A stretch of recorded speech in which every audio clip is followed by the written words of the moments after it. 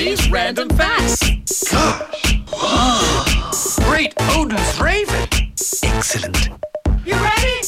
So you know how sometimes Christmas puddings are referred to as plum puddings? Yeah, But there's actually no plums in them? that's a really good point. Because back in the day, they used to make the traditional plum puddings with plums, which basically is prunes. Right. So they made them with dried plums, aka what we call prunes. Now we put in raisins and things like that. So they've kind of moved on from the traditional plum pudding to now what we call Christmas cake. So why isn't it called a raisin pudding?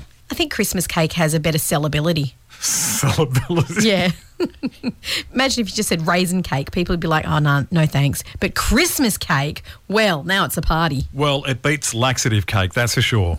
Prunes. Get it? Anyway, that's Ali's Random Christmas Facts here on The Wave.